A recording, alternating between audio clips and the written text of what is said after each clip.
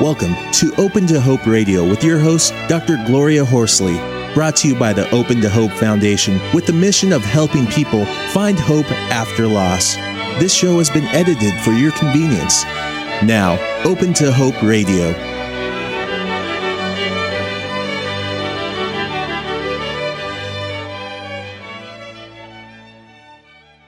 Loder is here as the National Director of Compassionate Friends.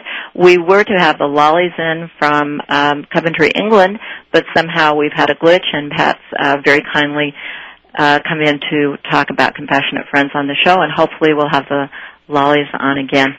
Pat, tell us how you got involved with the Compassionate Friends, and thanks so much for coming on to the show. Oh, you're very welcome. It's a pleasure to be here. I got involved with the Compassionate Friends shortly after the death of my two children. They were killed in 1991 when a racing design motorcycle broadsided the side of my car that the two children were sitting on. Stephanie was 8 at the time, and she was flown to Children's Hospital where she died later the next day. Stephen was 5 and had just turned 5 that week, as a matter of fact, and he was never able to be resuscitated. Mm. Well, we have a lot of people listening to the show that certainly know that pain, and I think that's one of the things that the Compassionate Friends does. It's been, how long for you? It has been 14 and a half years. Yeah, and 22 for me. So I think one of the things that we're going to talk about today is how developing our stories and sharing our stories can be so helpful, particularly with people a little further along the path who understand what we've been through or what you are going through at this time. I wanted you all to know, too, that Pat and I and Compassionate Friends have been working to do CDs of Healing the Grieving Heart, and that I'm looking at some of them right now. They're really beautiful in a beautiful package. And you can hear Pat was our first guest on Healing the Grieving Heart, and then Harriet Schiff and Patrick Malone talking about grief in the workplace. Harriet Schiff did the bereaved parent. Heidi Horsley, my daughter, talks about adolescent grieving, and we have pregnancy and loss. So all these wonderful CDs, they are archived on the Compassionate Friends website, and also you can listen to them on Voice America. But if you're like me, it's nice to have a CD that you can pop in your car when you're going to listen to a special show that you want to hear. Well, Pat, we were going to talk today a little bit about the history of the Compassionate Friends, and I know you know the history, and I wondered if we could talk a little bit about how it got started. I know the Lollies started it in England with Simon Stevens. I believe he came over to the United States, Reverend Stevens. He did come over to the United States. If we back up and we talk a little bit about the Lollies, their son Kenneth was hit by a car when he was riding his bicycle to school one morning, and he was taken to the hospital, and in the same hospital, on the same ward, was another young man that was dying from cancer.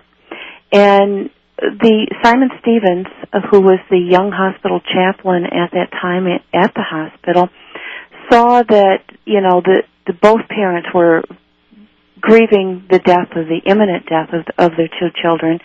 And first Kenneth died, and then the other young man died. And he brought the two parents together, and he found that bringing them together and the fact that they could talk about their grief, that shared experience, even though one died from an illness, the other one died very suddenly from an accident, he saw that bringing them together could help them so much more than he could help them as a young priest. And so that was the first start of the Compassionate Friends in England. They got together, formed a meeting in which they invited one other bereaved parent, and it was just a very, very informal gathering, a kitchen table kind of gathering of these families. I wanted to first bring up an email that is from Karl from Maine, and she is telling me that I just put a celebration of my daughter Cindy's wedding on Library of Life celebration site. Everyone loved the pictures, and we've had a lot of fun logging in there. Congrats. Great site. I can't believe for only $55 it's on for a lifetime. I love your show, and thanks for having it on, Carol. Well, thanks, Karl. We love to get your emails, and keep the emails coming.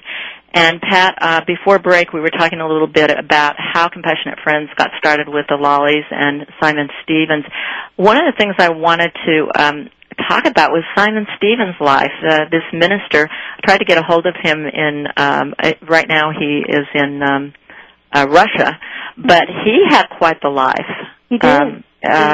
Could you mention a little bit about that? Because I think part of the reason Compassionate Friends could get started was because he had already had this kind of experience himself. He wasn't just any minister who came together with parents whose children had died. He actually experienced a great loss when he was approximately 15 years old. He had convinced his parents that they needed to go to some sort of, I'm not sure if it was like a parent-teacher conference or what exactly it was, but it was something at his school that he felt that it was very important that the entire family attend. And so they all got into the car and they were on their way to this event at the school, and a gasoline truck hit them. The driver of the truck was drunk at the time, and both of his parents were killed, and both his brother and sister. Simon spent 6 months in the hospital himself recovering from the accident, and went on to become a priest after that time. But he obviously has a very he has a story himself. Yes, he does. And he wrote a book called Death Comes Home, right? It's kind of I'm trying to get it right now. It's out of print, but I am trying to get it. I think one of the keys to the Compassionate Friends is just what Pat Loder talked about, and that is sharing your story. Mm-hmm. That he was able to share his story. And would you say that's one of the things that we do at Compassionate Friends? Oh, it is the most important thing that we do at a Compassionate Friends meeting.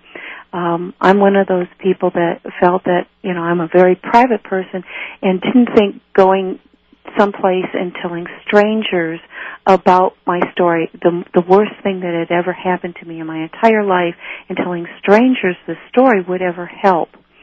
But it did. My husband, I used to say, take me any place, don't take me to there, but what happened was that we would go and suddenly these people would talk about and share their stories. And one person in particular I can remember sitting at a TCF meeting, and she talked about the videotape that never stopped going off in her head.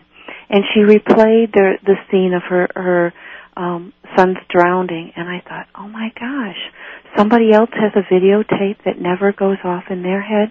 Because over and over and over, I would replay the accident. I would replay what we did that day. It would go off over and over in my head from the time I woke up in the morning into the time I went to sleep at night. I just kept replaying this over and over. What could I have done differently? What possibly I could have done, or who helped me, who didn't help me. All of those things kept going off in my head. And I connected very much with that person when she talked about it, because I thought, oh my goodness, I'm not going crazy. This is a normal thing that happens to people, that they relive over and over this exactly, and what you're saying, the idea of normal, that grief is normal. I was interviewing Ben Seif yesterday talking to him about his brother being murdered, and he talked about he actually got put in a mental hospital, and I remember going to a therapist and talking to him, trying to tell him my story, and he started talking to me about something that happened in my childhood. And that really wasn't where it was at. We really do need to tell our current story over and over and develop that. It's a horrific event that happened in our lives, and we need to tell the story. Sometimes I call it the head and the heart thing. Our head realizes that it happened, but trying to convince our heart that our children have died is quite another thing. And so we have to retell that story until we can, it can become woven into our lives. Yes, and when we first tell it, it's with such sorrow and hurt and pain, and then when we get together with other people in a group, we see them telling their story with a little less, and of course our story always, touches our heart, but it becomes part of and our the lives. remarkable thing about going to a TCF meeting, when we tell our story to a friend, for instance, they want so much for us to be better, to be normal, to be that person that we used to be, and we're never going to be that person that we used to be. But when we go to a TCF meeting, we realize that we can tell our story, and we can tell it, and we can cry, and we could laugh at a funny spot if we feel that there's something that might be funny that our child has died or has done, and we can share that, and we can do it in such a way that it helps us to come to grips with our story, and it's so healing to be able to tell it without the fear that we're going to get shut down, because right. We don't get shut down there. Friends and family want us to move on, and they think telling our story is something that we're dwelling on it, but we're not dwelling on it. We need that to share. That is true, and right now I would like to talk a little bit about Simon Stevens coming to the United States and how he got here, and he asked there to be a national organization of compassionate friends. Is that right? Mm-hmm. He did. Actually, Time Magazine wrote a story about the Society of the Compassionate Friends, which is what it was originally called. They wrote a story about the Compassionate Friends and the help that was happening over in England. And it was read by a family here in the United States, the Shamries, and who had experienced the death of their daughter, Gabrielle. And she died in a car-train accident. So they invited Simon Stevens to come to the United States and talk about starting the Compassionate Friends here. And he did so. And now, how many chapters are there here now? We have nearly 600 located in all 50 states and Puerto Rico. And there are Compassionate Friends present in an estimated 30 countries around the world. Now, how will our listeners get in touch with the group? They can call toll-free our national office at 877-969-0010, and we're more than happy to put together a customized packet of material for that family. The staff will ask the person how the child died, if there are surviving children, anything that they can help, any of the brochures that we have, like if there are grandparents involved, whatever the case may be, the staff will put a copy of the brochures into the packet of material and mail it to the family, along with local chapter referral information as far as when the chapter meets or a contact person to contact about a local chapter. And Karl Snepp is on right now. Karl is on the board of the Compassionate Friends, has been involved with the organization for a long time. Welcome to the show, Karl. Thanks. Great to be here. It's great to have you on. Before we went to break, Pat and I were just talking about the history of the Compassionate Friends a bit, covering it lightly, but we were also talking about what the Compassionate Friends can do for our listeners. And I wondered if you want to talk a little bit about your history with the Compassionate Friends and about your child. Well, Dave was 32 years old when he died of thyroid cancer in 1988. And it was in June, actually the 31st of May. And we were pretty busy, Sue and I, with some projects that Dave had wanted us to take care of. And it wasn't really until after Thanksgiving and Christmas that we just kind of collapsed and felt like, really felt the impact of his death. And Sue knew about some group that was for bereaved parents, and it was called the Compassionate Friends or something like that, she thought. Mm-hmm. And we lived in Pennsylvania at the time. We found a chapter that was very close to our home. And they met twice a month, and we went to that first meeting, and I'll never forget, it was in a lady's house, and we pulled around the corner, and the cul-de-sac was filled with cars, and we thought we'd come to the wrong place or something. We went into the house of the lady who was the chapter leader, mm-hmm. and there were 40 people there. Oh, my goodness. That's a large group, isn't it, Pat? Mm-hmm. It was just overwhelming. And, of course, we left knowing that we had to come back. How was it for you being a guy? Did you talk up, or were you quiet, or what would our listeners expect? I was quiet. I couldn't talk, not because I didn't want to, but when I opened my mouth to talk for about the first 4 or 5 months of meetings, I couldn't. My voice just wouldn't come out. I would start to cry, mm-hmm. and I couldn't talk. So I listened, and it was so valuable to just be there among all these people who, even though I wasn't talking, knew what I was feeling. And it didn't bother me going to meetings. I know it does for some guys, but I was in the human resources area, and meetings were the way you got things done. And so I understood meetings, and I looked forward to them. And then you became a leader at some point, eventually, you and your wife? Or?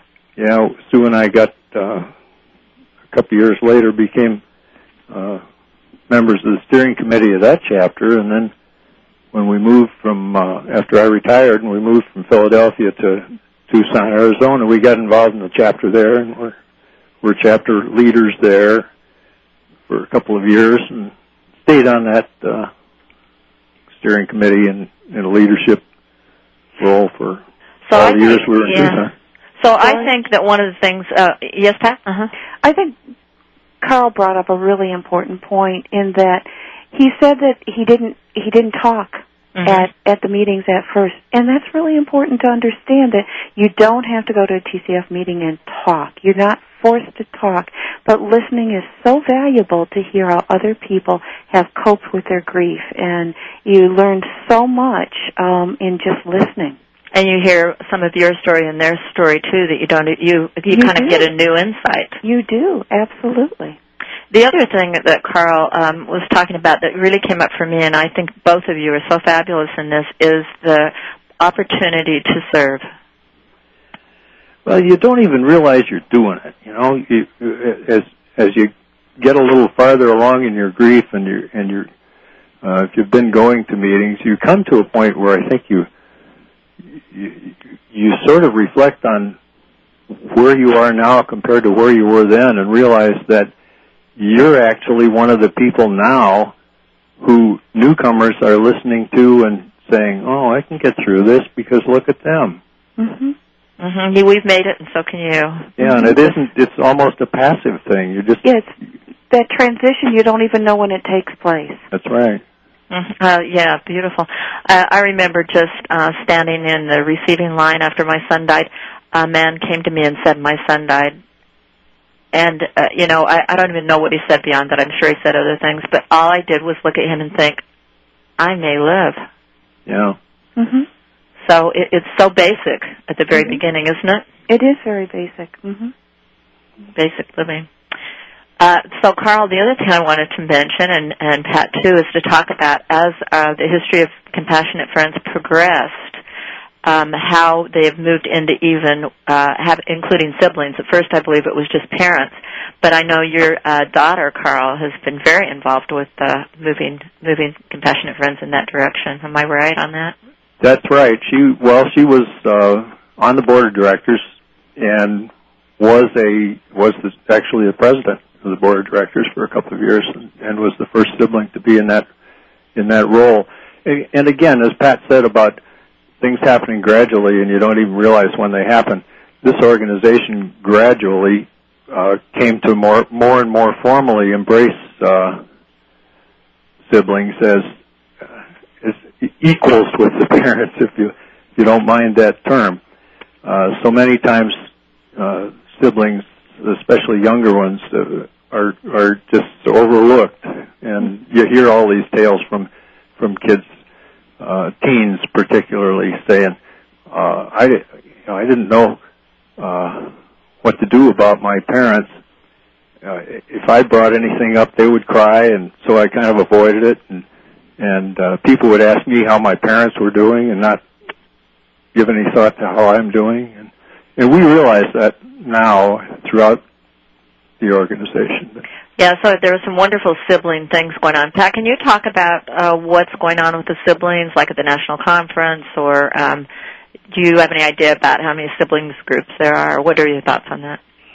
Well, our national conference, we offer a whole track of workshops specifically for the siblings. As Karl says, it has been an evolution for the organization that we realize that, a death of a child, it really happens to, it doesn't happen to just the parents. It happens, this is a trauma that has happened for the entire family. So the siblings are brought in, and we offer an entire track for the siblings. We offer a track for grandparents at our national conference. We also are a couple of workshops for the grandparents, and we also offer workshops for friends and family who accompany people to our national conference so that they know how they can best help a grieving person. The conference is wonderful, and it's in Dearborn, Michigan this year. And do you have any idea what the dates are? The dates for the conference will be July 20th through the 22nd. I'm sorry, July 14th through the 16th. I'm getting my 07 dates mixed up. July 14th through the 16th, with a pre-conference professionals day on the 13th. That's great, and I would highly recommend that people come to this. I've been interested because my daughter works with the siblings a lot, and my daughter Heidi, and one of the things that I've been very interested in is how the parents say, well, I think they're just coming to have fun and see Dearborn and see the museum and all that. But you know what? If that's how you get your siblings there, or your children there, it's well worth it, because those siblings getting together, sharing that loss, it's an incredible thing. It's so powerful, and they really are able to talk about their losses in a beautiful way. And they do it while they're doing these other activities. Yes, they may come, and some of them will talk about not wanting to attend the conference. They don't think that that's something for them, but they make lasting friendships at these conferences, and having the opportunity, no pressure involved, but they participate in some of the programs and some of the workshops, and are able to share their grief experiences at their own pace, in their own way, in their own time, and it really helps them tremendously. Yeah, it's Karl, have you had any experiences with the teens, I know, or the siblings there at the conference? Just as an outsider, not being a teen. Yeah, but yeah, the thing that I've noticed, and I noticed early on when we would be going to conferences, and Karen would be there also, even though she was certainly an adult, that the camaraderie among the siblings spans a lot of years of age. I mean, there would be 30-year-olds and 15-year-olds who ordinarily wouldn't give each other the time of day, who have something in common, and they bond pretty well at those conferences. Yeah, and it's again the idea of we've made it and so can you. They see some people who are further out with the loss and who had siblings die when they were younger, maybe 14, and now they're 17 or 18, and they're seeing, and people can talk to them about how it is with their parents and that kind of thing. So we've come from this organization from 5 people in London, England, having tea together, and then or Coventry, England, then coming to the United States with Simon Stevens and Time Magazine, and then Harriet Schiff was on Donahue. She was telling me she's on our CDs that we're selling of Healing the Grieving Heart. And she talks about how she was on the Donahue show and it got it going. So we've come from that. We have regional conferences, too. Isn't that right, Pat? Yes, we do. Absolutely. Regional conferences are held around the United States. Actually, we have a regional conference this weekend in Door County, Wisconsin. And how would people find out about those? They can visit the national website at www.compassionatefriends.org, and we have a listing of all of the regional conferences, national conference. If there's an international conference going on, we have that on our website. So visit the website often, and you can find any listing that under the conference website or under the conference listings. Mm-hmm. Well, we've certainly become a cyber world. Here we are talking to a show that is archived on the Compassionate Friends website as well as the Voice America website, and it can be picked up 24 hours a day, 7 days a week, all over the world, so that people can hear others talk about how basically we've made it and so can you, and dealing with these profound losses in our life. I think, Karl, you logged into my website, didn't you, for the Library of Life? Yes. For what, my grandchild that's coming from China? Yeah, the Library of Life sponsoring this show today, and I know Pat logged in too and you guys left little messages, which was great.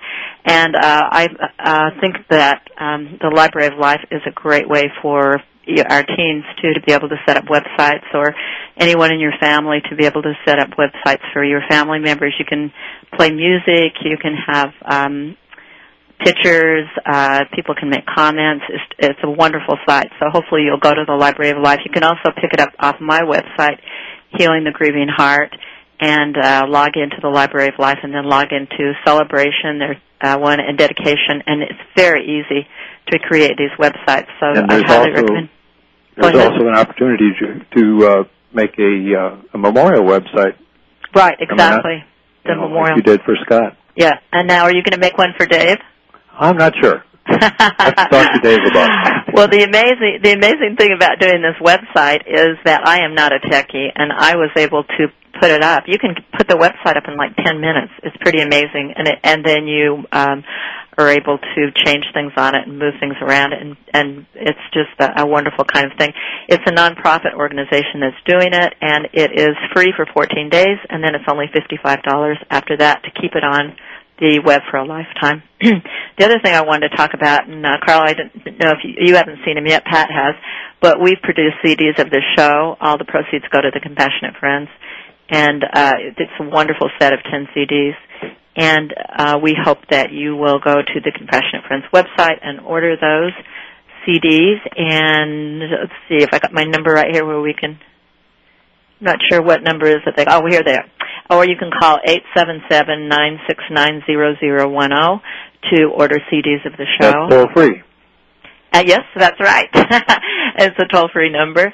And we have a special introductory price for them now, so we hope that you will order them. And I can't remember what our introductory price is. Oh, there it is. Okay. No, I don't have it. $45. Oh, $45. Good, Pat. And they'll sell for, what, $60? The regular price is the regular price, so that we hope that you'll order those CDs, because if you're like me, I love to pop a CD in my and that's car. For, what is it, 15? How many shows? 10 shows. 10 shows. Yep. That's great. Yeah, and all the proceeds go to the Compassionate Friends, and they'll be wonderful for you to. I've already, I got 10 of them myself, and I've already given them all away, so I've got to get another set of 10. But people are really appreciative. They're really lovely, and they have my son's picture on the front and on all of the CDs. And I'm hoping. Oh, how nice! Yeah, I'm hoping with our next set we'll put the people who are on the show's kids on the CDs. I wanted to ask you about how many chapters are there and worldwide, and I know it's a hard number to get a grip on, because this is a volunteer organization, and there are only how many paid employees? 4? Or we have like that? We have 6 paid employees, but in our office we have chartered through the United States national organization. We have nearly 600 chapters here in the United States and a couple in Puerto Rico. And worldwide, we're in approximately 30 countries around the world. So it's a very, very large organization. And the tremendous amount of help that the organization gives, we hear all the time, TCF saved my life, TCF saved my life. And I have to say that that's what happened with me, that I was able to go to meetings, listen to other bereaved parents, and normalize my grief. Mm-hmm. Now, how would some of our listening audience are listening to Healing the Grieving Heart, however, they don't have a chapter in their area and they want to start one, how would they do it? They can call toll-free our number, 866. No, that's my toll-free number, 877-969-0010, and talk with our chapter services coordinator, and she can help, through the process of chartering a chapter, if anybody is interested in chartering one. Mm-hmm. So if you're hearing the show, it's not in your area, you have to, and you would really like to start one, you get a lot of support. There are training programs now for chapter leaders, isn't that right? We do. We have chapter leader training programs. We hold 3 different programs throughout the United States during the year, and we also hold chapter leader training during our national conference, so the modules are also available during workshop times at our national conference. But the training programs are invaluable for our leadership to attend those weekends. So it's pretty amazing that this organization has come so far in how many years? What year did it start in? Well, it was actually back in 1969 in England that it started, but in the United States we became incorporated in 1978. So since 1978, it's really come of age in that the organization gives a lot of support and a lot of structure on how to help people set up these groups for people. It's really a marvelous organization. The other thing I wanted to say is this is really an organization where if you donate to the Compassionate Friends, it is very low-key, and it does go directly to helping chapters and support them and to helping the organization, because it doesn't go for sure to overhead, because, as I said, it's a large organization with 6 paid employees, mm-hmm. which is quite amazing. And the opportunity to volunteer and the opportunity to serve are incredible in the organization.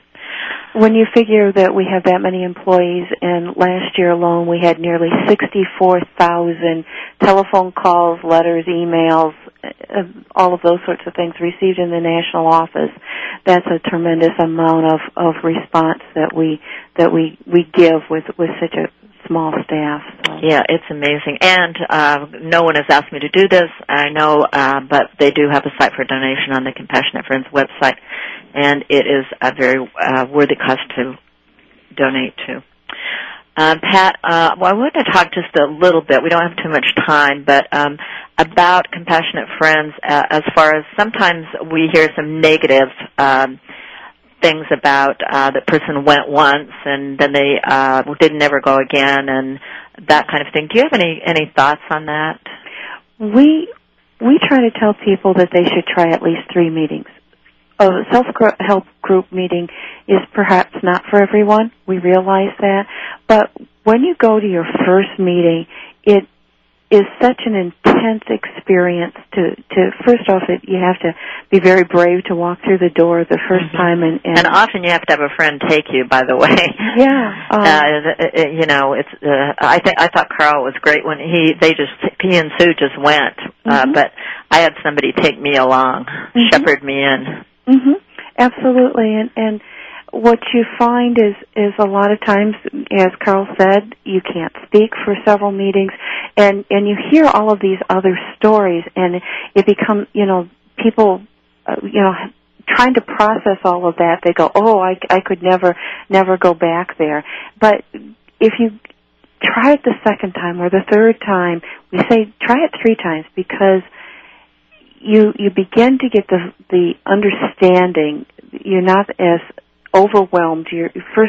That first meeting, going there, the first time admitting that your child has died, having to articulate that your child has died, and that's the reason why you are there, and then, sitting through a meeting can be really, really difficult that first time through. So going again, does help to see if help you make that determination if those meetings are for you. Right. Well, Pat, I want to thank you so much for being on the show today. I really appreciate it. You're pinch hitting since we had some problems with the lollies from England. Hopefully we'll get them on another day because they're sort of the first family or founding family of the Compassionate Friends. So thanks a lot for being on the show today. I really appreciate it. It's time to close the show. It was great.